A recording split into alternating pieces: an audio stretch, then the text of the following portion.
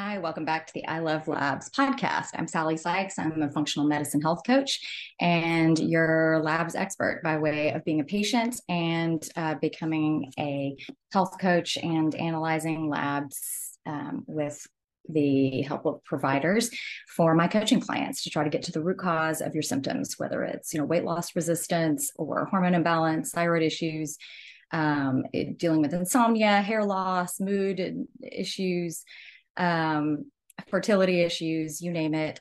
Cognition is especially close to my heart, as I mentioned last time on my first podcast, because my father died of Alzheimer's. Really, so everything I do when I'm looking at labs, I'm looking at it from an optimization standpoint, trying to get you optimal versus normal so that you can avoid a lot of the chronic diseases of aging, like Alzheimer's disease, but also, insulin resistance and heart disease, osteoporosis, and all of the above. Today's episode is going to be on GLP-1 medications like semaglutide, tirzepatide, otherwise known as Ozempic, Wegovy, Mounjaro. This is a topic that is probably where I get most of my questions and where I have most of my coaching clients. Most people are coming to me trying to lose weight or trying to optimize their metabolisms. Mostly in middle age, but I have a lot of patients, from 18 all the way to their 80s. So there's really no age limit to which these are haven't been impactful for people. And so what I wanted to talk about today is, kind of what are these medications? There's a lot of misinformation out there about them. How can they be best used? What do I see in practice? What are the most successful patients? What are their providers doing? So that when you talk to your doctor, if you choose to, about these medications, you'll be better informed. You can ask better questions. Just let you know what these medications are all about. And we're learning more and more about them every single day, which is very exciting. First of all, what are these medications? What are GLP-1 agonists? What is semaglutide? What is tirzepatide? So these are diabetes medications that have actually been in use since 2005. The first one, GLP-1 medication, was approved in 2005. It was called exenatide. Some of these medications are hard to say. It was an injection that you had to do twice a day. So that was, I think, one of the issues with having people use it. It's a little difficult to think about incorporating twice daily injections into your lifestyle. Then we got up to ones like liraglutide, which were once daily.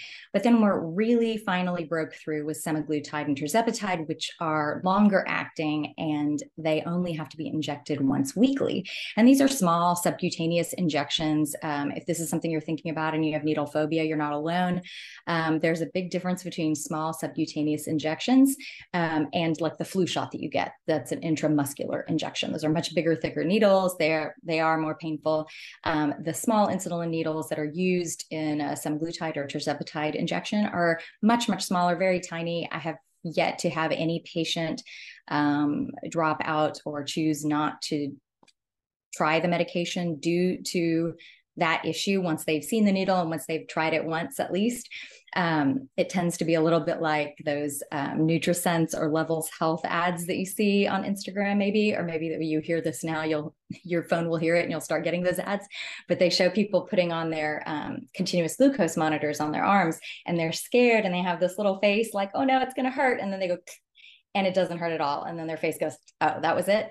And that's basically the same reaction that most patients have to doing these medications, either at home or getting them in clinic, depending on how you want to do it. So there are different ways that you can do it. So these medications were originally approved for patients with diabetes, but they found that these patients were losing weight. In fact, 70% lose at least 10% of their body weight, 50% lose at least 15% of their body weight, and 33% lose at least 20% of their body weight, which is comparable to bariatric surgery, which is really exciting because, of course, bariatric surgery is a surgery. It comes with the risks that come with general anesthesia. Not only that, it changes your ability to absorb nutrients. And of course, that becomes an issue sometimes after the surgery. And those surgeries can fail because if you start eating the same amount that you do, your stomach will just grow again. And so you end up with the same problem. So this has been, a life-saving treatment, obviously for diabetics, but also for people who just have never been able to lose weight, no matter what they do, even if they're eating perfectly.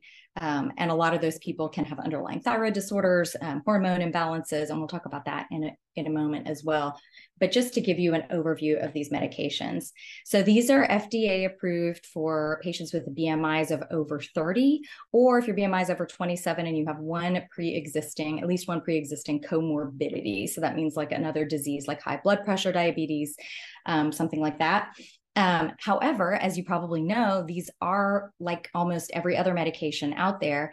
They're FDA approved for one thing, but almost always are having prescribers prescribe them off label for a whole host of other things. So you probably know lots of people, friends who are on these medications at smaller doses. They're injecting less frequently. They're not in the overweight category even. They might be just even the higher end of normal, but they have a history of heart disease or diabetes or dementia, or they are carrying all their weight in their abdomen and they have fatty liver, or they have PCOS and they're trying to restore fertility so they can get pregnant. So it just depends. This is what I always say is that, I'm not a doctor, I'm a health coach.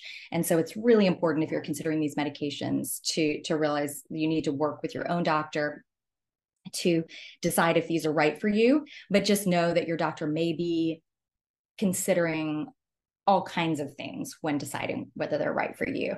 And so and there are lots of different ways that different providers are using them. And so I'm going to kind of let you take a peek into the window of what I see kind of behind the scenes as a health coach, because all of my health coaching clients are working with primary care providers.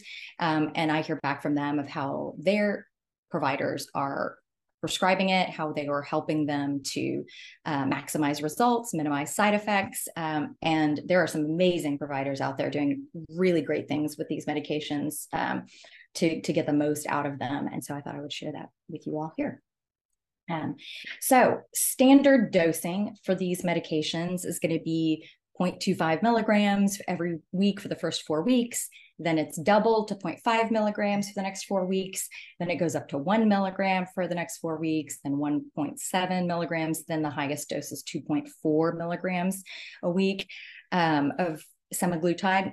Tirzepatide is dosed slightly differently. I'm going to be focusing more on semaglutide in this podcast episode. And the reason why I think tirzepatide is an amazing medication, but it is still cost prohibitive for most patients. It is much, much more expensive. And the studies are showing that, yes, it is slightly better at weight loss, and it has apparently slightly fewer side effects, but the price tag is this much bigger. And so for most patients, it's not going to be the first choice when semaglutide still works so well and is so much less expensive, especially if we're using the compounded formulations. So that is why I'm going to be focusing more on semaglutide. It's just more commonly used. So that is the standard dosing.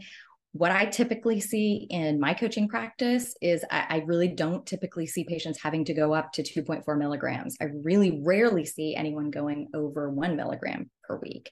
So just to keep that in mind, especially if the program that they are in is paired with coaching for diet and lifestyle at the same time, because which is I highly recommend, because this is the way you get the most out of the medication. You can also reduce side effects, and you can be healing your metabolism from the inside out, so that if and when you choose to go off the medications, that you're not going to just gain all your weight back. So, and I'll talk a little bit more about that.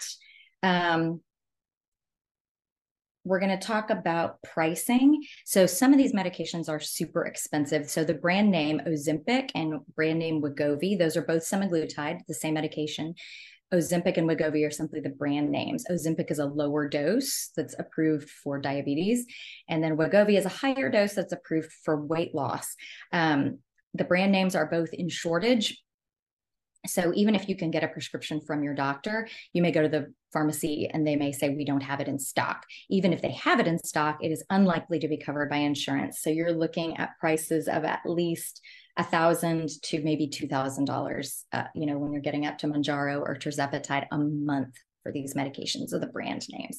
So this is why many providers have been switching to the compounded form, because these are more like $500 a month, and much more accessible for patients. And I really like the compounded medications for another reason.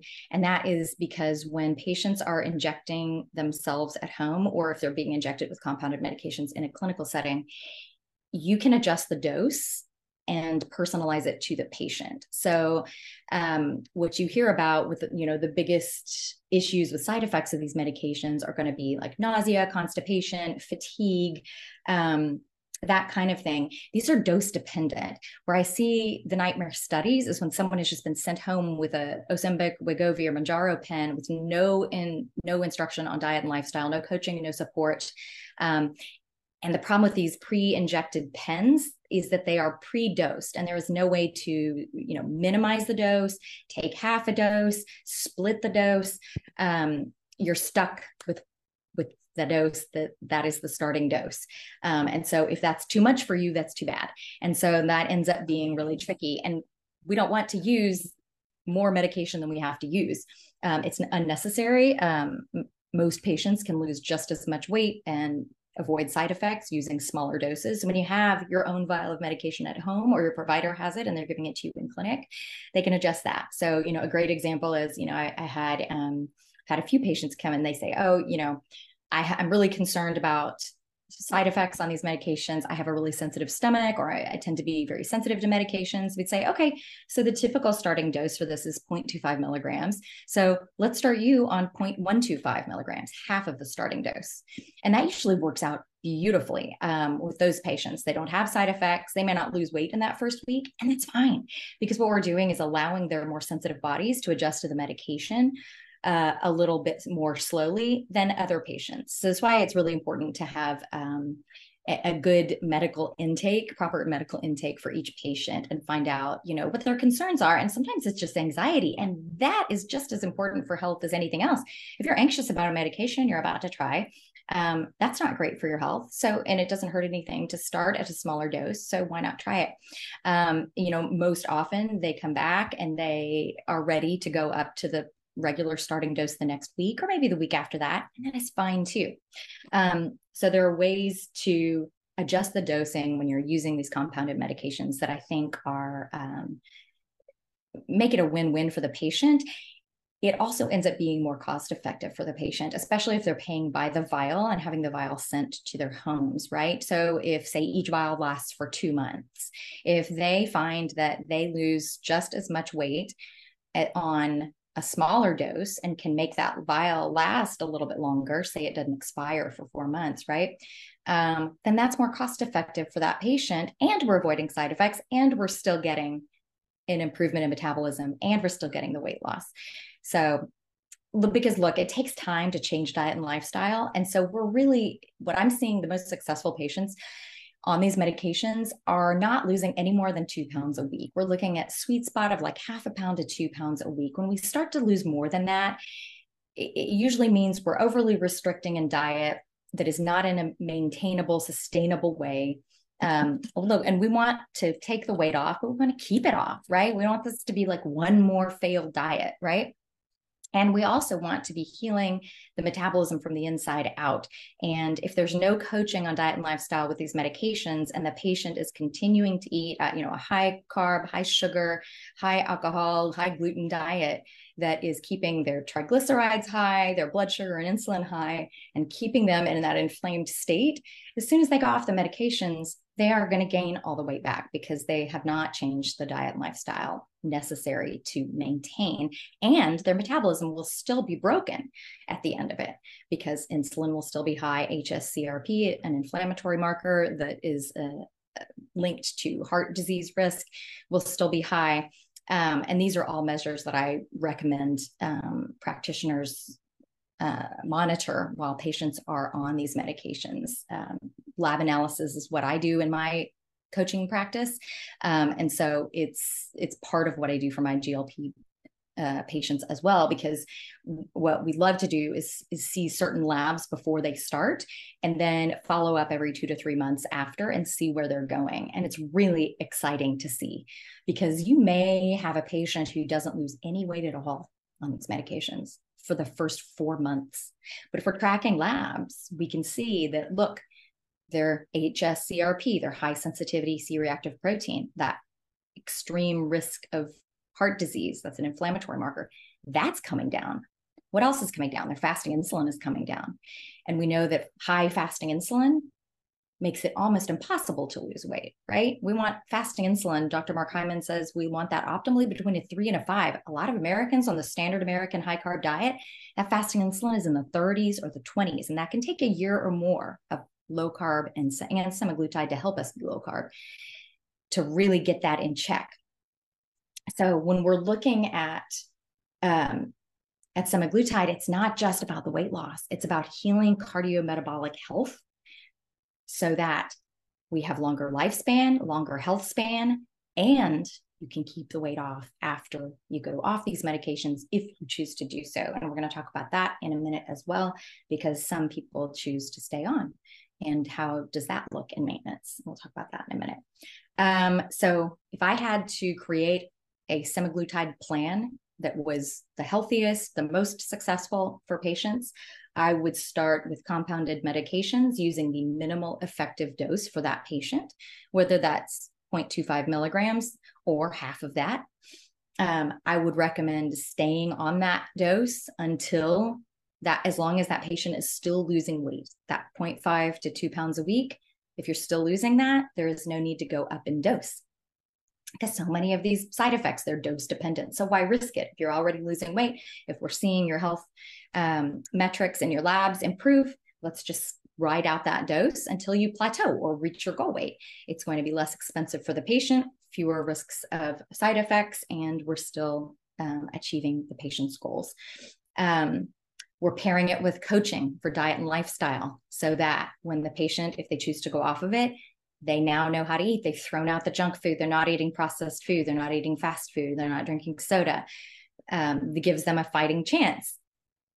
If they've adopted a low carb, high good fat, high protein lifestyle, I recommend about 100 total carbs a day, not net, about at least 100 grams of protein a day, at least half a gallon of water a day, preferably with some good sugar-free electrolytes, because GLP-1 medications lower our hunger, as we've discussed, but they also tend to lower our drive for thirst. So staying hydrated on these medications is really critical to keep up your energy and to avoid headaches and things like that happen with the dehydration.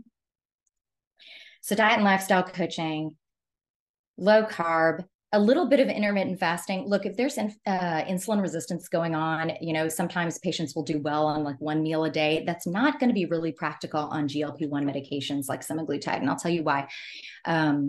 These medications work by slowing gastric emptying, so you stay fuller longer, right? So food is going to stay in your stomach like 6 hours instead of just 2. The issue with this is that if you are only eating once a day, it's going to be really hard to get your protein in, that 100 grams of protein in. And also it's just hard to eat all of that food at once. And so what I would, if I'm working with a patient who is not on a GLP-1 medication, we're trying to reverse insulin resistance and lose weight, we're going to go to intermittent fasting. One meal a day might be fine. Maybe we're doing a 16-8 where they're eating all meals between noon and 8. That could be fine. But with semaglutide, we almost need to go to smaller, more frequent meals, which typically we wouldn't recommend with insulin resistance, because every time we eat, we're raising insulin. But what we're going to do on semaglutide, we might have to do smaller, more frequent meals because we're just getting fuller faster. And so in order to hit our protein goals, we're just going to have to do that. But we're going to keep those meals low in carbs, so we're not spiking insulin, high in good fat, and high in protein, and nutrient dense, because nutrient density is so key on semaglutide. Because think about it, if our appetite is less and we're eating less, we have to make everything we're eating really count. So that's another thing that I look at on labs when someone is on semaglutide. I track their nutrients as well. So want to make sure we don't lose HDL, the good cholesterol. I sometimes see that to start go down a little bit because we're eating less. So I try to remind them, get your good fats up, good fats and walking, raise that good cholesterol. Sometimes B vitamins can take a little bit of a hit. Sometimes iron, zinc, some of these things. So, keep an eye on those with your practitioner, or, make sure you're taking a good multivitamin with methylated B complex in it with food. Do not take multivitamin on an empty stomach. You will not feel good. But I always recommend supplementing with at least a multivitamin on these medications, because you're eating less. We need to make sure we're covering our bases. You're just going to feel better too. We're doing before and after labs. That's another thing that if I had to make a perfect GLP program, I would do labs before and during and after treatment. So, and the labs that I'm seeing that at the very least we want to track is going to be a lipid panel, the high sensitivity C-reactive protein, or HSCRP. And I like to see the high sensitivity one. You'll also see one that's just plain CRP. And the high sensitivity one literally is more sensitive. So I've seen both, because sometimes labs will accidentally order the other one. And I recently had a patient, they actually had both tested, and the CRP came back normal, but the high sensitivity came back highest risk of heart disease. So I think we're getting much better information with the high sensitivity one. So try to, if you're asking for labs from your practitioner, make sure you really underline that you would like the high sensitivity CRP. Then I like to get a fasting insulin, because we want to see, if there are so many root causes of weight loss resistance, but the most common one in this country is going to be insulin resistance from high carb standard American diet, right? The more and more carbs we eat, the more insulin our pancreas has to release to pull that toxic blood sugar out of the bloodstream and stuff it into our cells. And because high blood sugar is very inflammatory. And so over time, the pancreas has to produce more and more insulin in response to the flood of blood sugar we're consuming, or the flood of carbs and sugar we're consuming. And eventually it has to produce so much more and more to get the same amount of blood sugar out of the bloodstream. So what happens is our fasting blood sugar and our A1C, which is our average blood sugar over 3 months, those can actually stay the same for quite a while we're still very insulin resistant, because our pancreas is just pumping out more and more insulin to make our blood sugar and A1C look normal. And most doctors are not testing a fasting insulin. So they say, oh yeah, you're fine. Blood sugar is normal. A1C is normal. But if you were testing a fasting insulin, you'd see, oh, look how hard your pancreas is having to work to make that blood sugar look normal. And having a fasting insulin over a 5, you want it between 3 and a 5, makes weight loss almost impossible, because your body is bathed in the fat storage hormone. That's what insulin is. Insulin is this hormone that tells our bodies to store fat rather than burn it. So if you have a high fasting insulin and you can't lose weight to save your life, of course, that is not your fault. That is exactly what happens when you have a high level of fasting insulin in the body, telling your body to hang on to every fat cell and not to burn it. So, and it can take a long time to get that fasting insulin down, depending on how high it is to start. That fasting blood sugar will come down first. The A1C will come down next. It takes about 3 months for the A1C to come down. And then depending on how high your fasting insulin is to start, if it's in the 30s, it could take a year or more of low carb. And then semaglutide, of course, helps us lower carbs. So that's a really helpful adjunct therapy to reversing insulin resistance. But it comes down, it reverses. And once that fasting insulin is below a 6, that is when we see the most success in coming off of these medications, if the patient chooses to do that. Before and after labs, let's see. Talked about microdosing. So these medications, they're in the news for the incredible weight loss results that we're seeing with them. But what I am most interested in, because lab analysis and cognitive function and prevention of Alzheimer's disease is my primary interest, what I'm seeing that is super exciting is the 20% reduction in heart disease risk on these medications. They improve heart failure. They have even found that there is no increased risk of thyroid cancer on these medications when compared to insulin. In fact, there may be less thyroid cancer risk with patients on semaglutide versus insulin. That is a new study that was just out, that was just posted. And I think that is such great news. I'm seeing triglycerides, lipid panels normalize, that hsCRP, that inflammatory marker that is highly correlated to heart disease and stroke risk.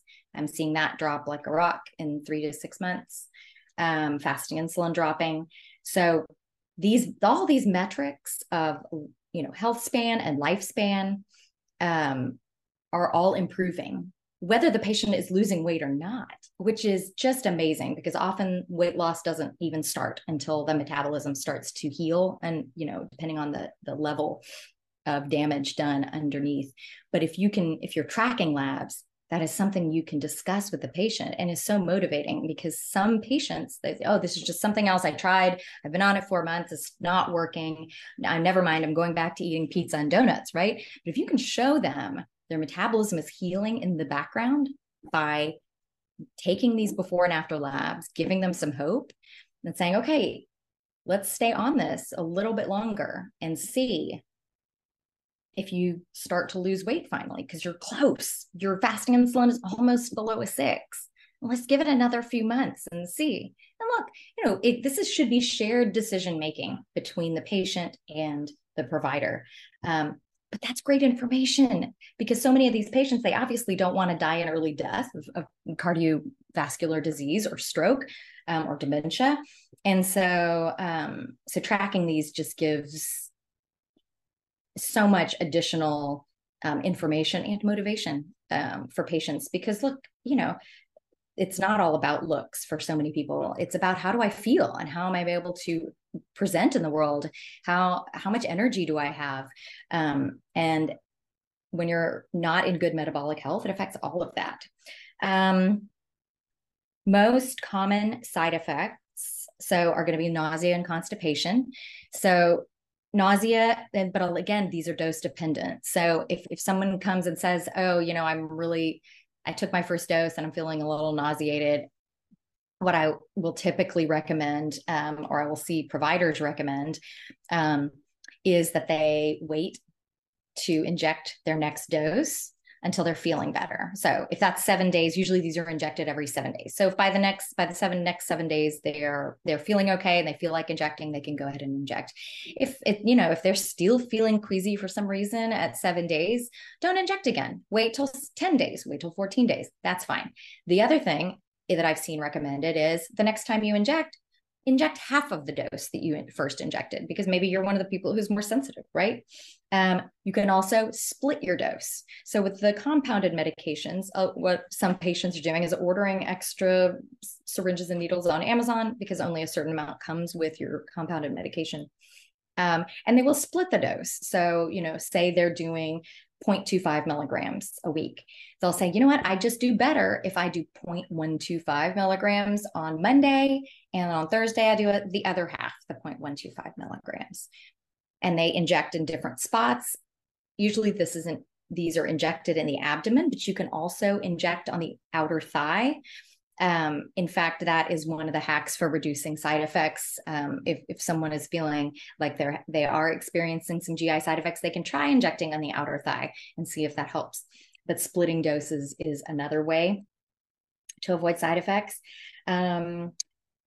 We're looking at, for constipation, magnesium citrate is amazing for helping with constipation, taking that at night. You can take, start with 1 to 2. You can go up from there, adding 1 per night with a full glass of water. I always say, I take a lot of magnesium citrate every night because I have hypothyroidism that leads to constipation. So I probably take more than most people. But you want to make sure that you don't give yourself a blowout. So start low, go slow, work up to it. But magnesium citrate is very well absorbed. And a lot of us are magnesium deficient. So I like it for that reason. But it also helps with constipation. So there's another magnesium that you'll see in most of the cheaper grocery store supplements called magnesium oxide. It will give you diarrhea, but it is not well absorbed. So I don't love that one. So I try to stay away from that one. It's really just not worth it, even if it's cheaper.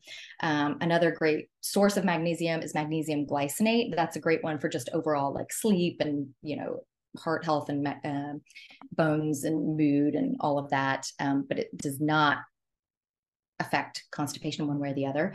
Magnesium L-threonate is also a wonderful form of magnesium. It's also called neuromag or brain magnesium. It's great. I take it at night. It helps with sleep and mood and cognition. So it's another one that you can think about adding. Other possible side effects and ways to avoid side effects. So the most common, besides being dose dependent, right? Taking too high of a dose for you. The main things that I see causing side effects are going to be alcohol, especially sugary alcohol. That one is just across the board, almost like increased risk in nausea. Gluten, I've seen that over and over again. Patients say, I had a gluten-free pizza. I was fine. I had a bite of bread from the bread basket at a restaurant, and I was in the bathroom feeling so sick. And look, I love avoiding gluten. I'm a big fan of that anyway, because it's anti-inflammatory. It's reducing risk of autoimmune disease. But you think about what are the sources of gluten? That's wheat, that's carbs, that's pancakes, waffles, chips, crackers, pancakes, cookies, cake, things that we don't need to be eating anyway if we're trying to lose weight or we're trying to reverse insulin resistance, lower inflammation in the body. And we're not, by getting rid of gluten, we're not missing out on any critical nutrients. We are making room for a more nutrient dense diet, in fact. So I love that. So that's one I always throw out there because it's something that so many patients have told me. Portions. So like I said, you're on these medications, you're going to be, digestion is slowed. So you're going to have food in your stomach a little bit longer. So if you go back to eating the same portions that you did before, that food is just going to feel like it's kind of coming up. So the recommendations to move to a salad plate and have smaller meals a little more frequently, but high good fat, high protein, high nutrient density, low carb. And then not eating 2 to 3 hours before bedtime, because again, if that food is still sitting in your stomach and you lay down, it could give you some feeling of reflux. So, and that cannot feel great. We talked about lowering the dose, splitting the dose, waiting longer than 7 days to inject your next dose along those lines. So you can wait, you can go 10 days with your next shot, even 2 weeks. If you take a break longer than 4 weeks from the medication, it's essentially out of your system by that time. So if you've been on a higher dose and you take a break for a month, you went out of the country, you just decided to take a break and see how you could maintain with a low carb diet off of it, and now you want to try it again, you need to start back at your original starting dose or you will make yourself sick. So always talk to your doctor about that. They will tell you the same thing, or should. And so yeah, if you had gotten up to, a 1 milligram weekly dose and you take a month off, you do not go back to that 1 milligram weekly dose. We start back at 0.25. So, and that is for your safety and comfort. And often, and you look, your body will have resensitized to it. You will likely have the same weight loss results at the lower dose. So that can be sort of a benefit as well. We talked about hydrating with electrolytes. That can help with some of the fatigue and if there are headaches involved.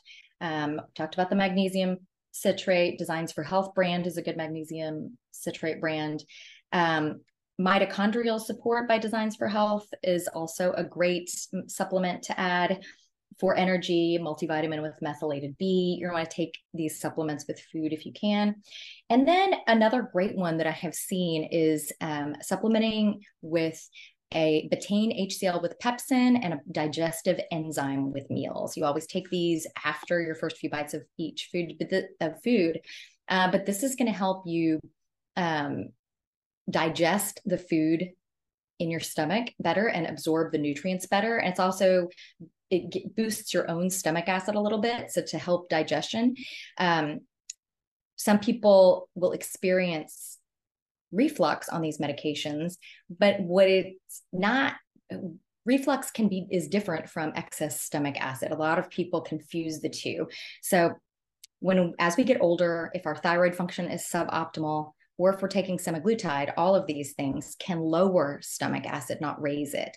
And so when we're taking semaglutide, and if we're having a feeling of reflux, it may be because we've eaten too much too quickly, or we've laid down too fast. And so the food is coming up, but it's not that we have too much acid. Often it's because we don't have enough stomach acid to go ahead and digest, get that food, absorb the nutrients, and get it through our bodies. Stomach acid is actually critical to our immune systems. It's going to keep out bad bacteria, viruses, parasites. So, E. coli, SIBO, C. diff, H. pylori, a lot of these issues helps keep the bad bacteria away and allow the good bacteria to thrive, and allows your body to digest and absorb the nutrients, especially protein in the food. And that is so critical to maintaining muscle mass on semaglutide. And anytime you're losing weight, whether it's with semaglutide or not. So I love betaine HCl with pepsin, digestive enzymes. Standard Process makes one that has both included in it, called Zypan. And again, you would just take that after the first few bites of each meal. And I found that incredibly helpful when my stomach acid was low, before I was treated for hypothyroidism and had low stomach acid. Every time I ate, I would just bloat out to here. And as soon as I started replacing my stomach acid and replacing the digestive enzymes, the bloating was immediately gone. And not only that, I had several nutrient deficiencies at the same time, because I wasn't absorbing the nutrients in my food or all the supplements I was taking, because my stomach acid was low, because my thyroid function was low. And as soon as I started replacing my stomach acid, all of a sudden my vitamin D went up, my iron went up, my protein went up. So all of these things, I started actually absorbing my B vitamins. So that helped my health in a lot of different ways. So I love that supplement as well. We talked about riding out the same dose until you plateau, reach your goal. And there's no need to, a lot of people come to this medication, having had the experience in conventional medicine, where you go and you have a medication like an antibiotic, where you have to take it on the same exact dose on a schedule, or it could be ineffective. Oh, if you miss a dose, you have to double the dose. That is not the case with semaglutide. It is not how I am seeing providers use it successfully. If you are feeling sick, you can wait to take your next dose. That is fine. Sometimes it just takes a month or two for the body to get used to the medication. So these side effects that we do see typically wane after the first month or maybe two of the medication, as your body gets used to them. And that's really good news.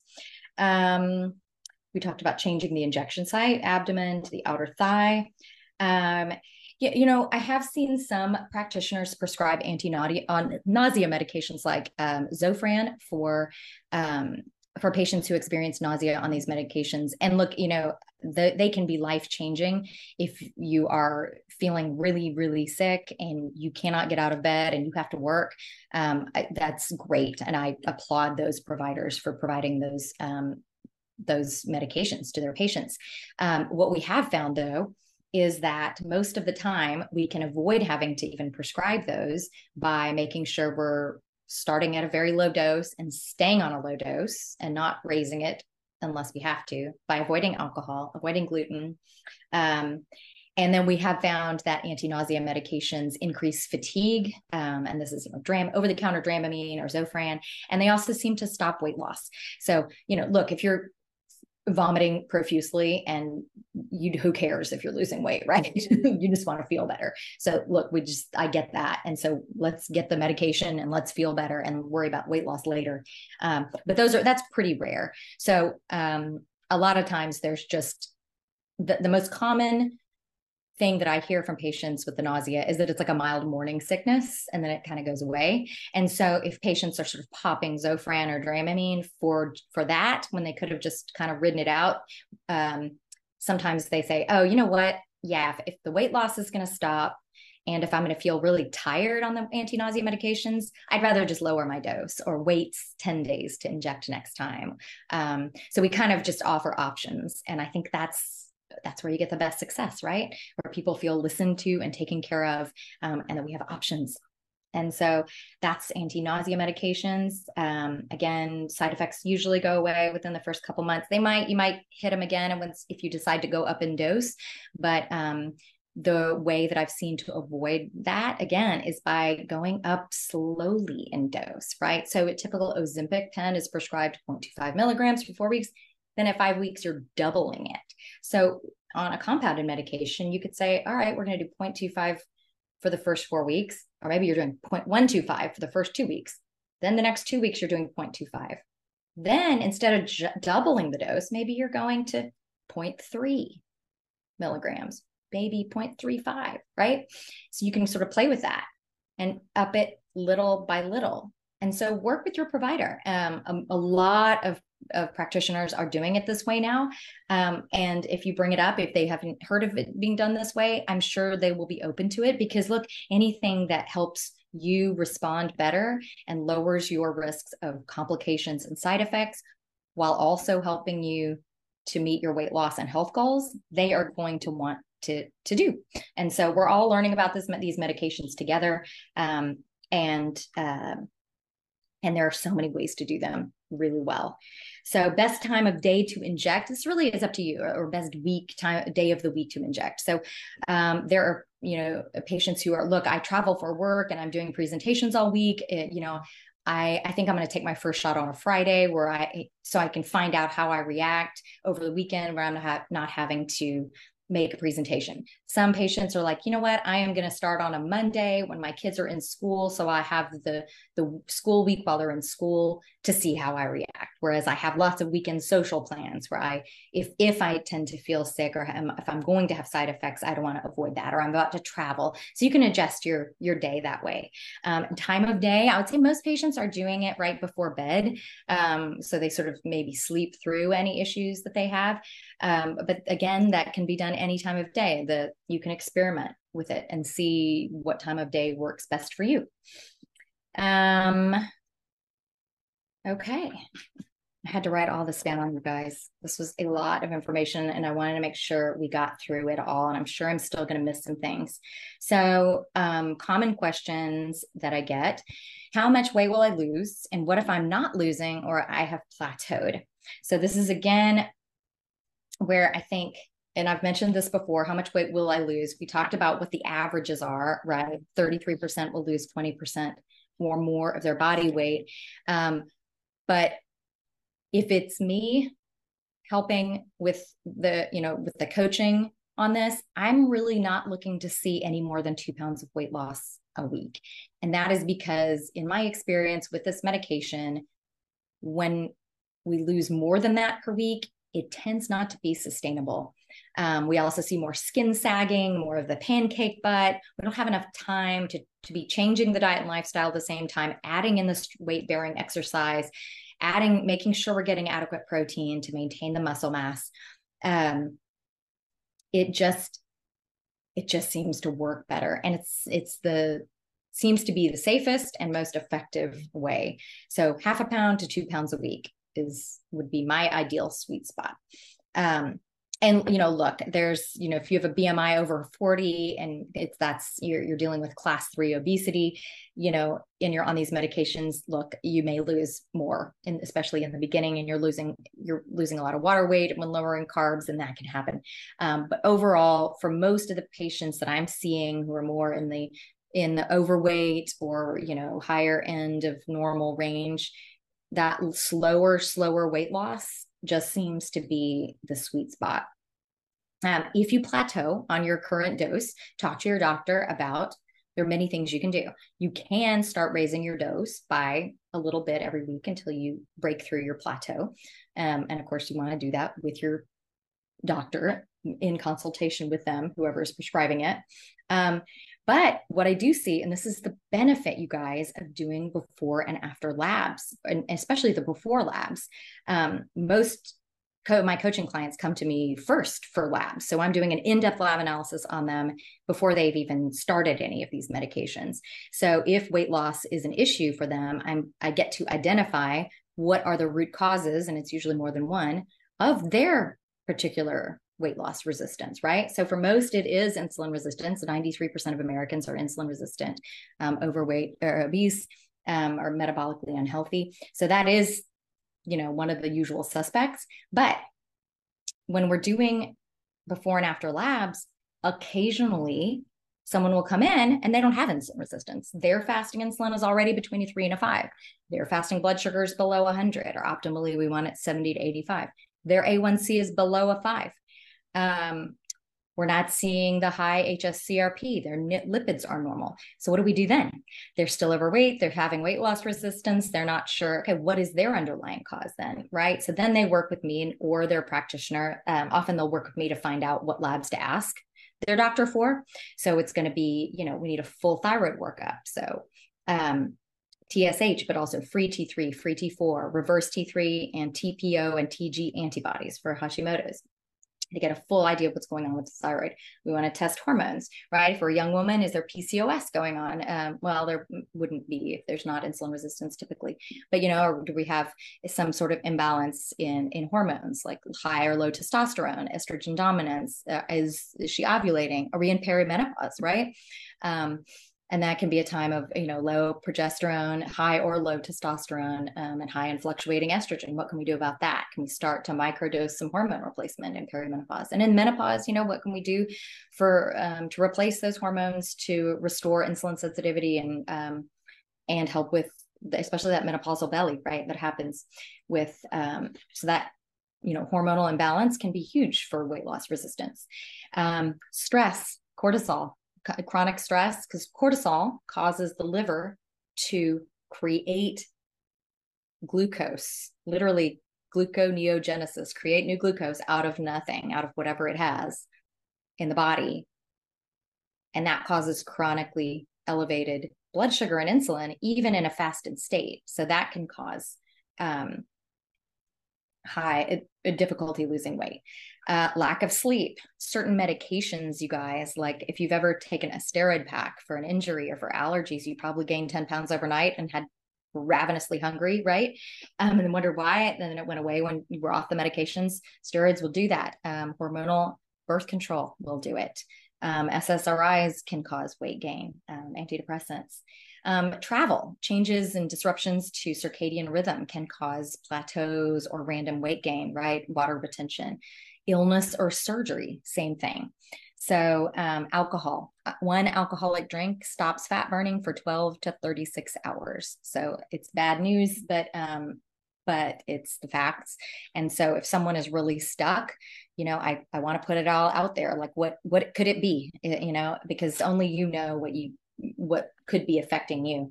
Oh yeah, I do shift work or I work at night. That is probably affecting my weight loss, right?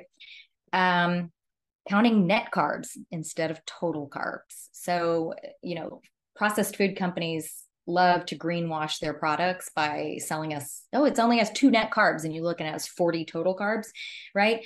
And our bodies are, for the most part, they're registering total carbs, especially if it is a food that is a processed packaged food. Look, if you want to do net carbs for a food that has grown in the ground, like a vegetable, fine.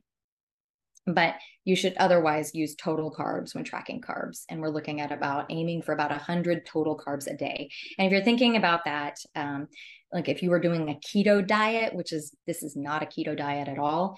Keto would require 20 to 50 total carbs a day. So this is more of a low carb. This is the same way of eating that my doctor had me do when I was diagnosed with type 2 diabetes. So it took some getting used to, and I had to weigh and measure and track my food for a while to sort of learn where all the carbs were coming from. I was way overeating on grapes and almonds, and that was it. Like I wasn't eating grains, I wasn't drinking alcohol, but that was enough to make me diabetic. So that was eye-opening. I highly recommend getting a food scale and at least taking 2 weeks to weigh, measure, and track your food in grams, and track it in like MyFitnessPal to just see how many grams of carbs total you're eating a day. Forget about calories, just how many carbs.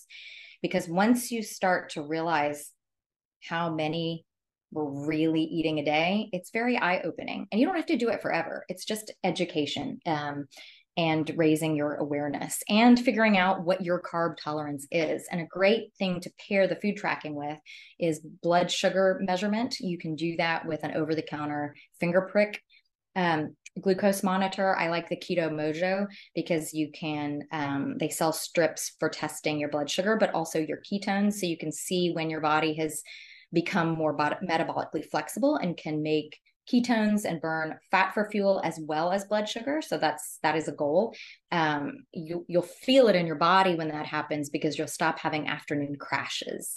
Because when you run low on glucose, your body just says, oh yeah, we have that other storage tank of fat. Well, we go to that, and it just switches. And so I think that's the biggest thing that I noticed, about a month into lowering my carbs, that my body finally started to make ketones.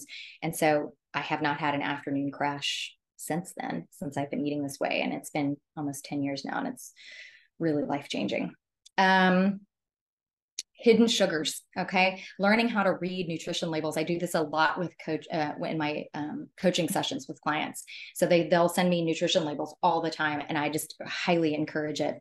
Whether you're working with me or you find another coach to help you, it is so important, because there are so many secret ways that food companies add sugar to products, and there are so many different names for sugar, and they do this on purpose. So there is if you just go Google hidden sources of sugar, you can find lists everywhere.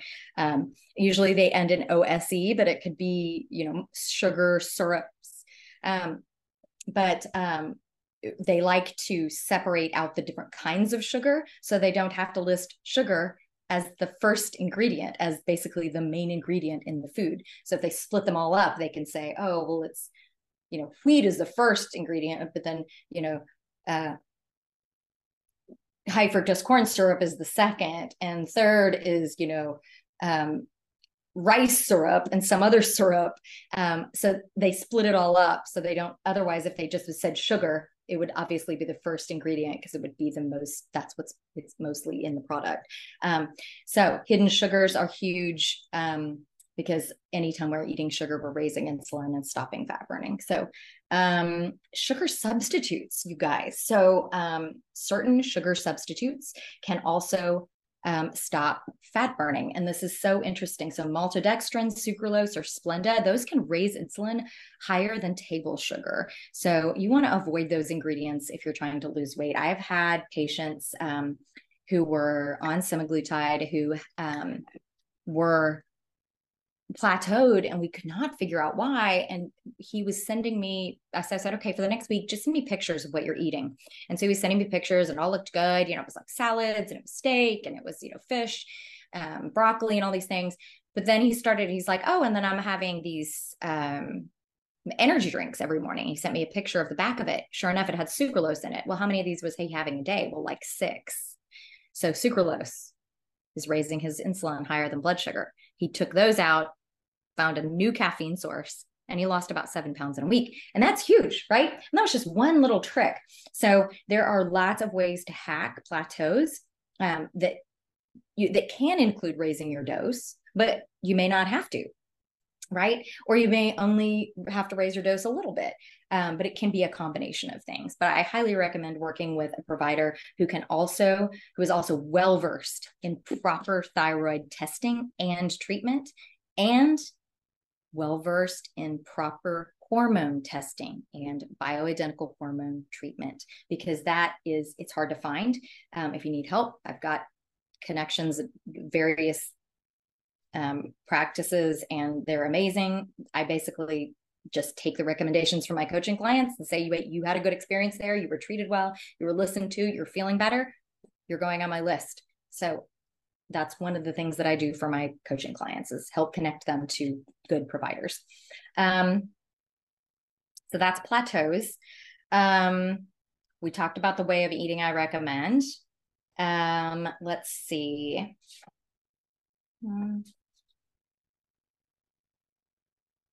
So these are just kind of miscellaneous questions when it comes to GLP-1.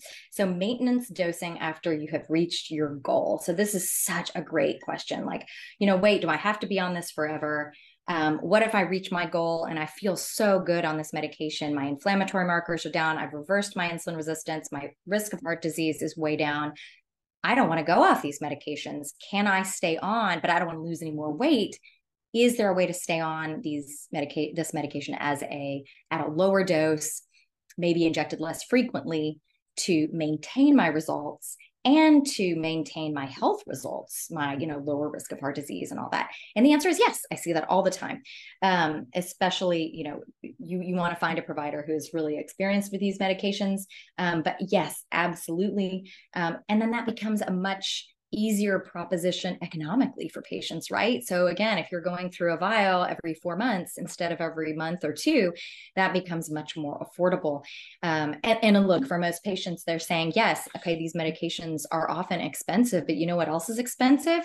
Long-term diabetes care, dialysis, foot amputation due to diabetes, dying of a heart attack early and losing, all that time with my family and friends, long-term care and nursing home and memory care because I got dementia because I had high blood sugar, which diabetes, it doubles your risk of dementia. So there are a lot of ways to look at these medications. The other thing that we're seeing, is yes, these medications can be expensive, but we're seeing patients no longer need blood pressure medications. They no longer need statins. They no longer need insulin. Some patients, and I've seen this, and of course, I should go in PubMed and see if there's anything clinically, but I've seen it in practice. Several patients with ADHD do not want to miss their shots because they don't have to take their Adderall if they take their semaglutide because it has such an anti-inflammatory effect on their brain.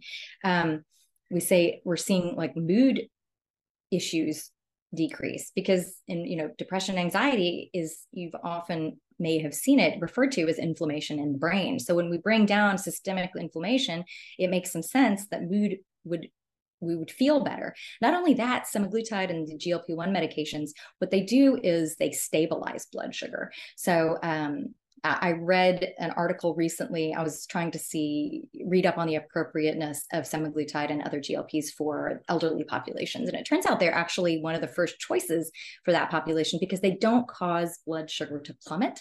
They simply stabilize it. So we're not having these huge swings. Then that is characteristic of prediabetes and diabetes. Large swings up and down, which can make you feel terrible, impact your mood in negative ways, impact your cognition in negative ways, and your energy in obviously negative ways. So it helps keep the blood sugar between 70 and 120, which is where Dr. Mark Hyman says is optimal even after you've eaten. If you have a continuous glucose monitor, you can measure that yourself. Those are prescription. You can ask your doctor for them, or you can go to Levels Health or NutriSense or one of these online. They have doctors that will prescribe them and send it to you. But the cheapest way to do it is to have your doctor prescribe it and get it at Costco and get a GoodRx card. It should be $68 a month. And if you're my coaching client, I can teach you how to use it, or you can just watch my Instagram video on how to use it too. Maintenance dosing. So yes, you can continue the medication after you've reached your goal. And I see this all the time. I just saw a former patient this weekend, and she's doing monthly maintenance dosing at a very low dose, and she's doing fantastic. She's not losing any more weight. She's maintaining. Her health is amazing. And that's kind of what we're looking at. I've seen other people do maintenance dosing that kind of varies a little bit, right? So around this time of year, so from kind of Halloween to New Year's, they might dose every 2 weeks. Because they're just surrounded by junk food and Halloween candy and, Thanksgiving pies and, Christmas candy. And it's just a lot. And we haven't even discussed this, but GLP-1 medications have also been shown to reduce cravings for alcohol. And that is incredibly helpful for people who feel like they've been drinking too much, especially over quarantine. This doesn't happen with everyone, but almost everyone has some sort of reduced intake of alcohol. And there are some who just stop drinking altogether. They just don't want it. It's not an effort that is involved. Take a little sip of water here. All of you, drink some water. Let's stay hydrated. So that's an amazing side effect. And so you can go to PubMed and you can read up on semaglutide and GLP-1 medications, the effect on, seems to be some sort of effect on the addiction centers of the brain. Dopamine, there's a gut-brain connection going on that we're just starting to learn about. And so that is super exciting. So back to maintenance. So some patients, maybe they have been on monthly dosing, but from October to January, they're going to every 2 weeks because it's just too hard. This time of year, there's stress eating, holidays, family, a lot more exposure to junk food. We don't have as much control over the food as we're eating. So it seems to kind of help them stay on track. Then they go back to the monthly after the holidays. And I think that's, if you and your provider have worked that out, that seems to work really well. And it helps them, drink less during the holidays. And a lot of patients I find are trying to drink less. Look, nobody wants to be a binge drinker. But a lot of us got into the habit of drinking more than we wanted to, especially during quarantine when we were home alone. And then that habit kind of stuck. And so this has been a really nice, unexpected benefit that patients have reported without even knowing that they were going to experience it. They just come back and say, I used to drink a bottle of wine every night, and now I am maybe having half a glass. And I just didn't even realize that that was going to be a thing. And I'm really happy about it. I can, drive myself home from a party. I can put my kid to bed. This is a win-win-win. And look, like I said about alcohol, even one drink is going to stop fat burning for 12 to 36 hours. So to the extent that you can drink less, it's going to lower your carbs. It's going to boost your weight loss results and overall health as well. So maintenance dosing, yes, we can do a low dose. It could be the 0.25, the starting dose. It might be 0.5 for some. Those are the two kind of main maintenance doses I tend to see. And I tend to see them every 2 to 4 weeks. So, and these medications are approved for long-term use. They've been used since 2005 and have some really good safety data. But like I said, look, when we're using minimal effective dose along with coaching and diet and lifestyle, I really think we get into minimizing any potential issues even more, and just maximizing the health benefits of these medications. Itching, swelling, redness at the injection site. So this can be super common and is a very expected. It is not unusual. If patients are injecting at home, they may just not have experience injecting at home and wonder why is this red or swollen or it's itchy. It's super common. It's fine. It's nothing to be worried about. And there are several hacks that my patients have shared with me and kind of on social media to avoid this issue. So if you are someone who is injecting these medications at home and you're experiencing this, I will share some of these with you right now. So first of all, of course, you're going to want to wash your hands thoroughly before you get out your supplies, your vial, your syringe, your needles, your alcohol, and your cotton pads. Wash your hands thoroughly. Then you're going to take your alcohol swab and thoroughly wipe down the injection site. And what you can also do is take the alcohol swab and wipe down the top of the vial itself. So that keeps it from getting contaminated. And then I had one patient say that what she does is that she also takes an alcohol swab and wipes down the actual needle that she's going to use to inject, like takes the top off and wipes down that needle because she is convinced there is something on the needle that comes with it, whether it's something in the metal or something in the manufacturing that she is having some sort of reaction to. But she said once she started alcohol swabbing the actual needle, and don't touch it to anything but that alcohol swab. We don't want to contaminate that needle in any way. But this is her patient experience that really helped to make the injection less reactive for her. Then once you're going to draw up the medication, however much your dose is, you're going to inject it. And then you're going to alcohol swab the area again after you have injected it. Then, of course, you're going to put the needle and the syringe into a sharps box, or if you don't have a sharps box, get a hard plastic laundry detergent bottle is a great alternative because we don't want to be putting needles straight into our garbage for our sanitation workers to get poked with. So having them in a hard plastic container is how we want to get rid of those if you don't have a sharps box. Wash your hands again after handling everything, and then put all your supplies back together once your hands are washed again. You do not want to reuse your needles. So I know patients will do that, and I've heard of patients doing that and saying they're fine. I never recommend reusing needles. Your doctor is never going to recommend reusing needles. First of all, they get blunt, and that can hurt more. So why do that? But it does raise the risk of infection or issues and reactions. So don't do that. We also always recommend rotating your injection site. So if you're doing it in the abdomen, say you did it on the right side, maybe we're going to rotate it to the left, below the belly button, above the belly button, right, all the way around, right? You can also try injecting on the outer thigh instead of the abdomen if you feel like you're getting more reactivity in the abdomen. You can also, if you have a friend who will do it, you can also inject in this sort of subcutaneous tissue in the back of the arm. And there are videos on how to do subcutaneous injections on YouTube that you can find that will show you exactly how to do that.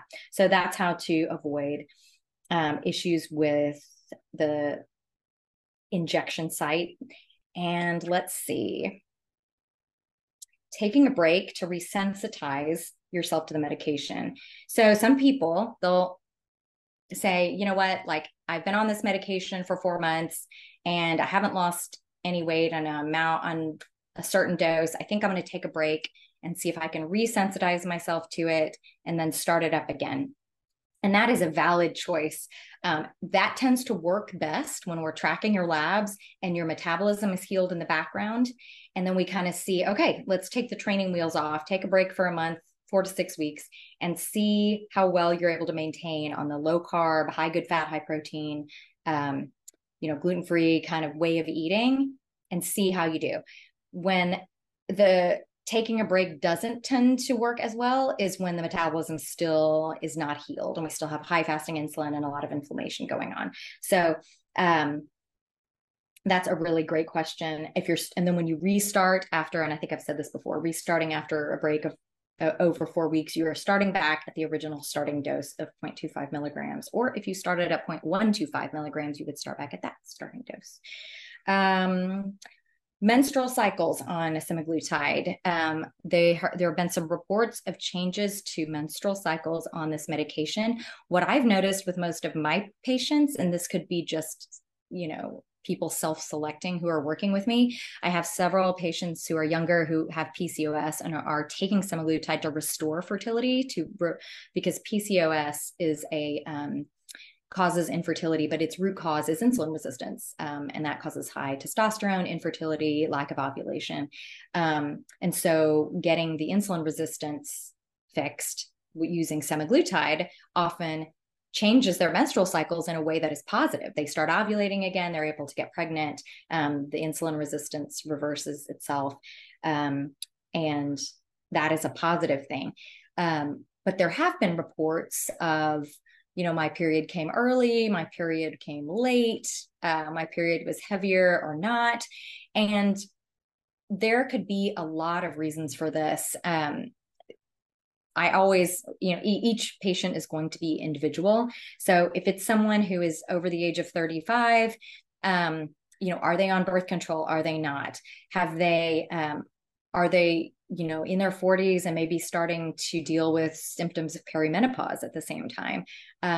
But whenever you change or improve your blood sugar, it does have an impact on your hormones, and usually in a positive way, especially if you are not losing weight too quickly. This is another reason I highly recommend sticking with the 0.5 to 2 pounds a week, no more than that, because as women, look, we have babies. Our bodies are extremely sensitive to any perceived stress on the body. So if we're just hammering our bodies with high doses of semaglutide and not changing the way that we're eating and still eating garbage, but we're losing weight, like our periods, we might stop having our periods because our bodies might freak out if we're losing 7 pounds in a week and our nutrition has gone down because we're not eating what we need to be eating. That can happen. But I don't usually see that when we're using the minimal effective dose. The patient is optimized in what they're eating and their nutrient density and giving their body what they need. And we're not losing too much weight too fast. We don't want to freak the body out. So always talk to your doctor if you have any issues with menstrual cycle changes on these medications, but typically it's a one-off thing that happens, and then it tends to normalize. But always talk to your doctor about that. And it could just be a coincidence, right? You could just be entering perimenopause, menopause, and things could be changing anyway. And then you can talk to your doctor about that. And I love hormone replacement and I love thyroid hormone replacement. Those are other issues we're going to talk about in future episodes, because I am obsessed with those as well. We talked about semaglutide versus tirzepatide. I love tirzepatide. I have a few patients who are on it and love it. It's just so expensive. I mean, some clinics are charging $500 a shot for it. So it's just really not, and it's not that much more effective.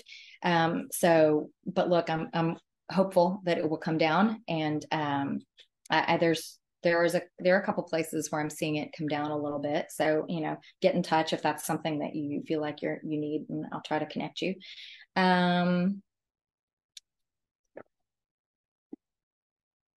Hair loss. Okay, this is another one that we got. And I was just getting into kind of random things. So again, hair loss, dose dependent. This is again where I like minimal effective dose and not losing too much weight too fast, right? Especially with women. I feel like our bodies are just exquisitely sensitive to perceived stress, whether it's actual stress or not. Or we're like thrilled that we've lost 7 pounds finally in a week, but our bodies are like freaking out. So if we can keep that to a minimum and we're losing slowly and steadily, we're maximizing our nutrition. So nutrient density, slow, steady weight loss. Of course, B vitamins, right? Methylated B complex, multivitamin with methylated Bs, that's great, including biotin. As an aside, if you're getting your thyroid checked, do not take any supplements containing biotin within 3 or 4 days because it will mess with your thyroid labs and they will be inaccurate. Iron, low iron can cause hair loss. So ask your doctor to do a full iron panel. That's going to include your CBC, your hemoglobin, hematocrit, but it's also going to be your serum iron, your percent SAT, your TIBC, and your UIBC, and your ferritin. Okay. You want all of those together to find out if you're iron deficient, because it's tricky with iron. You don't want to supplement unless we know you're low, because you can overdose on iron. So test, don't guess on that one. Nutrafol is a great supplement for hair. Marine algae is the active ingredient that's been studied that you can go read up on PubMed. And then depending on where you are, it could be, again, work with your doctor. It could be iodine, selenium, zinc. And then protein, again, I would highly recommend finding a good protein powder that you like. I've been experimenting with ones right at home because I'm trying to get my protein up. Whey protein made me so gassy. I was not presentable in public. So same with sugar alcohols like erythritol, xylitol. Those were just blowing me up. So I found one, my former internist recommended. It's called Paleo Pro. I don't make any money off of these. Again, this is just one that I've tried it at a friend's house and I liked it and it did not give me gas. I can go to parties later on and not be embarrassed. And it's made from beef protein isolate and egg whites. So if you're sensitive to eggs, that might be not it for you. But if you do have issues with the whey protein causing gas, go look for something that is based in beef protein isolate. Apparently that's a lot better on the GI system. And I'll let you know how it goes. Minoxidil foam, 5%. I use that on my hair. The liquid has an ingredient in it that can cause scalp irritation. That's why I use the foam. Even though the liquid is a little less expensive, it's not worth the scalp irritation. Other reasons for hair loss can be low or suboptimal thyroid function. So I recommend working with a provider who really knows what they're doing and can help you with that as well. In addition to the semaglutide. Sex hormones, this could be perimenopause, menopause, men in andropause. It could be PCOS if in younger women. Issues with being on birth control and other medications. So Mirena IUD, birth control pill, those can cause hair loss. Insulin resistance itself can cause inflammation and lead to hair loss. Autoimmunity, right? So eating gluten and cow's dairy can raise the chances of autoimmunity and autoimmune hypothyroidism. Lack of sleep, stress, travel, disruptions, circadian rhythm, and alcohol all can increase hair loss. So, and then sometimes, guys, it's just cyclical. Like sometimes I don't even know why, right? And I just look down and it's like a cat died in my shower and there's nothing to be done. And like, I know I'm never going to stop taking my testosterone cream. I told my practitioner, like, even if like I have thinner hair forever, I will never go back to not having my testosterone levels optimized. So I just will get a wig before that happens. And, but but yeah, so but I did learn something really new. If you are replacing your testosterone, most of us women are on creams. So I read something that if you inject your testosterone, like most of our men are, the conversion rate of the testosterone to DHT, which, if that sounds familiar to you, it's the androgen that is associated with higher rates of hair loss in those who are genetically susceptible, right? So when you're using testosterone, some of that will get converted to DHT, and it converts to a higher rate to DHT, 3 to 4 times higher rate to DHT when it is applied transdermally than when it's injected. So I'm about to have my first appointment with my new provider over at Modern Thyroid Clinic, and they are going to switch me over to injectable testosterone, and it's subcutaneous. It's the tiny little shots, and I'm so excited to try it and see if it affects my hair loss. If it doesn't, I don't care. I might just go back to the cream, but if it, I have no problem injecting myself. So I'm kind of excited to try that. So if you're dealing with hair loss and you are using a testosterone cream, ask your doctor about trying subcutaneous injectable, and you can inject it once or twice a week. Obviously it would be lower dose. But yeah, you can look that up they can look up that study in PubMed too, on the conversion rate, being to DHT being lower when it's injected versus transdermally, which is exciting because we don't want to lose any more hair than we already have. Insomnia. So usually I see sleep improve on GLP-1s, and that's because it is stabilizing blood sugar. So a lot of what we see, with poor sleep, when blood sugar is just high and low and high and low, it's waking people up, it's spiking cortisol in the middle of the night. And so semaglutide is stabilizing that blood sugar and allowing people to sleep through the night. Sometimes they will see sort of like a spike in energy, especially once the body starts to produce ketones, and you can run on glucose and ketones, and you're metabolically flexible. You tend to have more energy, and people may have a little bit of insomnia when that starts. But nothing, I'm really not hearing a whole lot about that. Usually we find out with the insomnia, it's women more like my age, right? Like 50, perimenopause, menopause, where we're dealing with low progesterone. And progesterone really is critical for sleep. And we lose that as we get older, and we're not ovulating as often, and we're just not making our own progesterone. And it is just terrible for our sleep. So replacing progesterone, talking to your doctor about that, is incredibly helpful. But I do a lot of other things for my sleep at night that you can talk to your doctor about possibly trying. I take melatonin, I take immediate release, and I take extended release melatonin just to keep me asleep. I had a coaching client tell me about this supplement. It's called Zen Sleep by Allergy Research. She loved it. So I was like, I'm going to add it. So it has like B6 and 5-HTP and some other things. I don't know. I should have brought it so I could tell you, but look it up, see what you think, ask your doctor about it. A couple of different magnesiums, magnesium glycinate and magnesium L-threonate. Glycine is another supplement that helps with sleep. And then I talked about the progesterone. The one that really helps with sleep is a prescription. It's called oral micronized progesterone. It's usually prescribed 100 to 200 milligrams a night, but I've seen prescriptions up to 400. So ask your doctor about that. If you're over the age of 35 and experiencing symptoms of perimenopause, menopause, symptoms of low progesterone most commonly are insomnia and anxiety. So check on those. And then the other things, sort of just basic sleep hygiene, right? Avoid blue light, avoid alcohol. Alcohol disrupts sleep massively. Anybody who's gotten an Oura ring and who drinks at night, you're immediately yelled at by the Oura ring. Like, you don't get any quality sleep if you drink at night. It's like even one drink. So it's almost Christmas time. Get you an Oura ring and have a little come to Jesus on that. It's not cool. But that's huge. So if you're not sleeping, you're not going to lose weight. And cool temperatures, dark blackout curtains, bed before midnight. We get all our deep sleep before midnight, you guys. So if you're not going to sleep before midnight, you're missing out on all that deep restorative sleep. And then getting first morning light, take a little 15-minute walk in the morning, get that sunlight on your eyeballs. That sets your circadian rhythm so that your body knows to start making its own melatonin at the right time of day at night. Can you take metformin with semaglutide? Yes, you can. I've seen it over and over again. Sometimes, I've seen it a couple times, will increase GI side effects for those patients. So they tend to either stop it, or they will half the dose, or they'll start taking it with food. Usually metformin is taken without food. But yes, you see it all the time. If somebody is plateauing on semaglutide and they don't want to raise their semaglutide dose, the doctor might add in a metformin. How do you know it's safe to stop semaglutide or GLP-1 medications without regaining weight? So you check your labs. That's what I would recommend, right? The two things, right? Has your metabolism healed? Where's your fasting insulin? Where's your HSCRP, your lipids, your glucose, your HbA1c?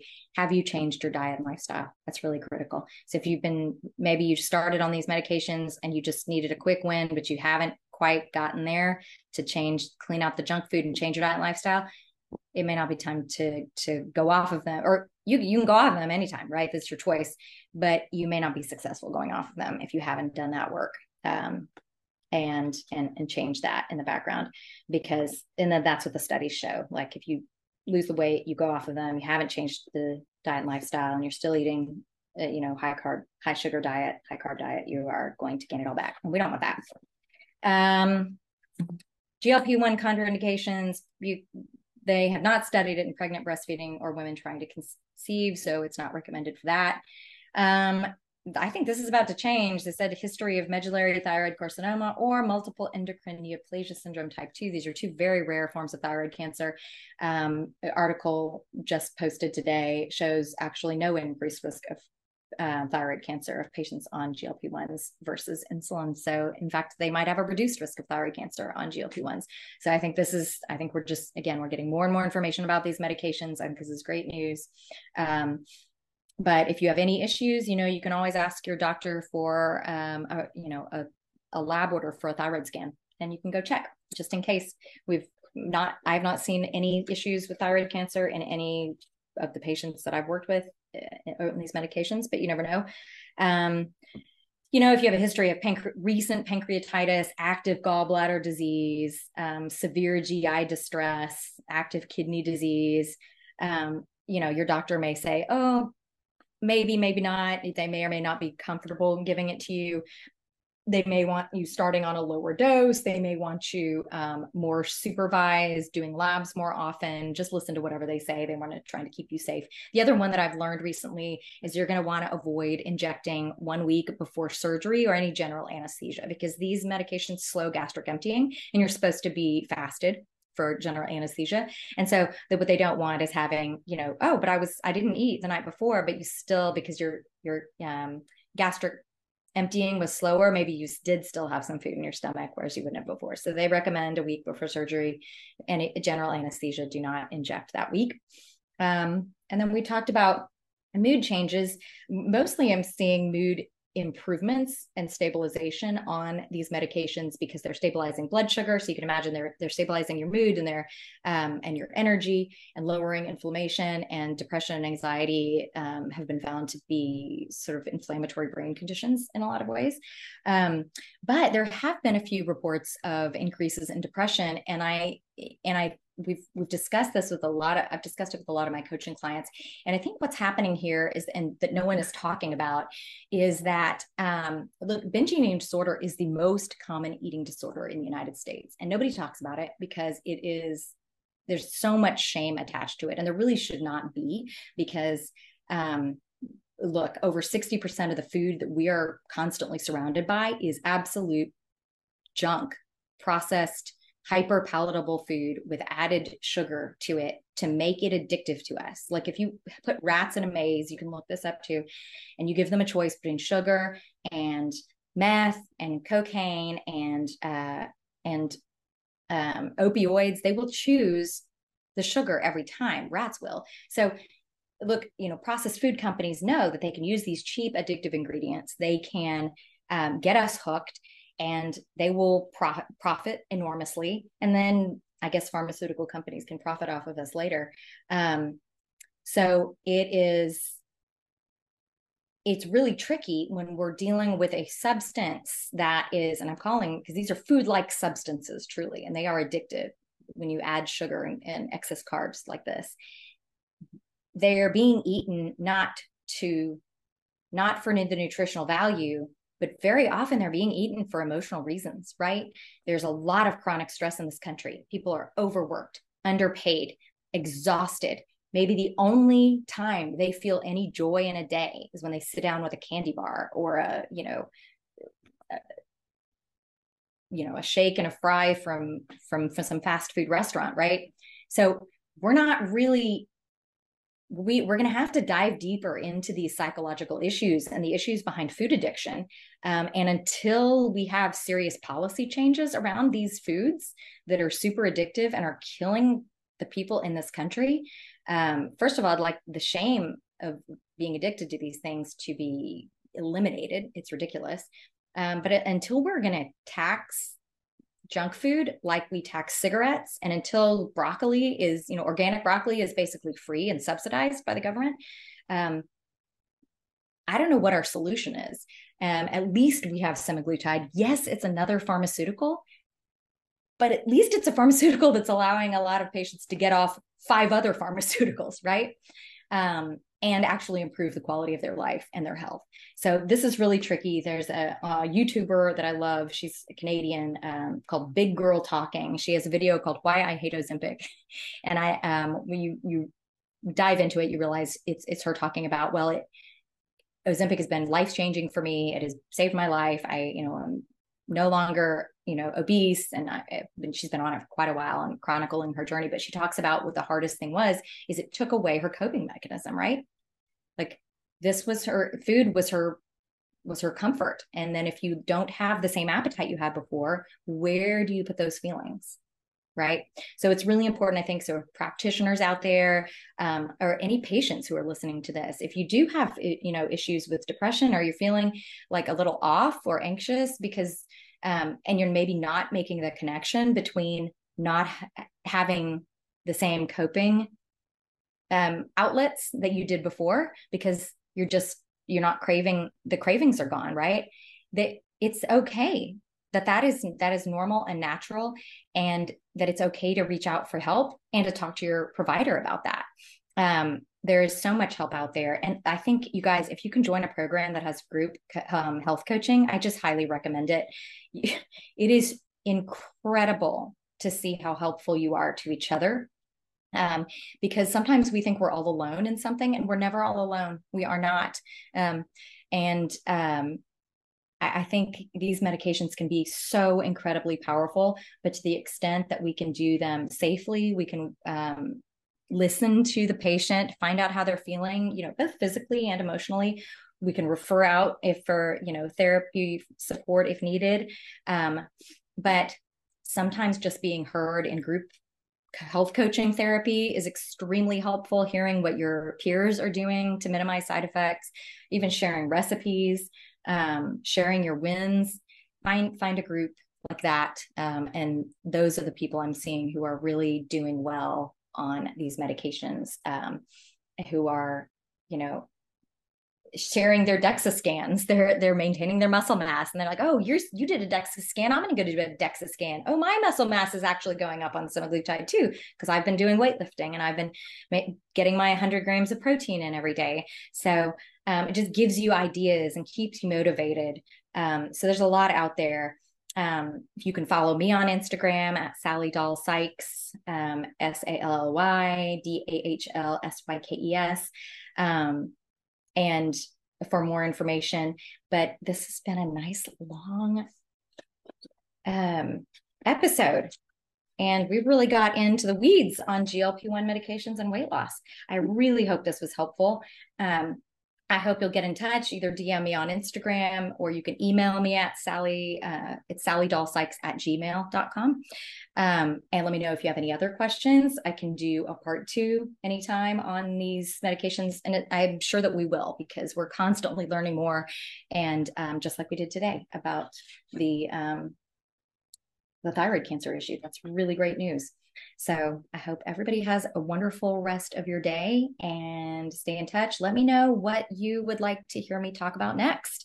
I want to hear your questions. I want to hear your comments. How can I help you? Because this podcast is all about you, and I'm here to help you get optimized. So have a wonderful rest of your week, and I'll see you next time. Bye.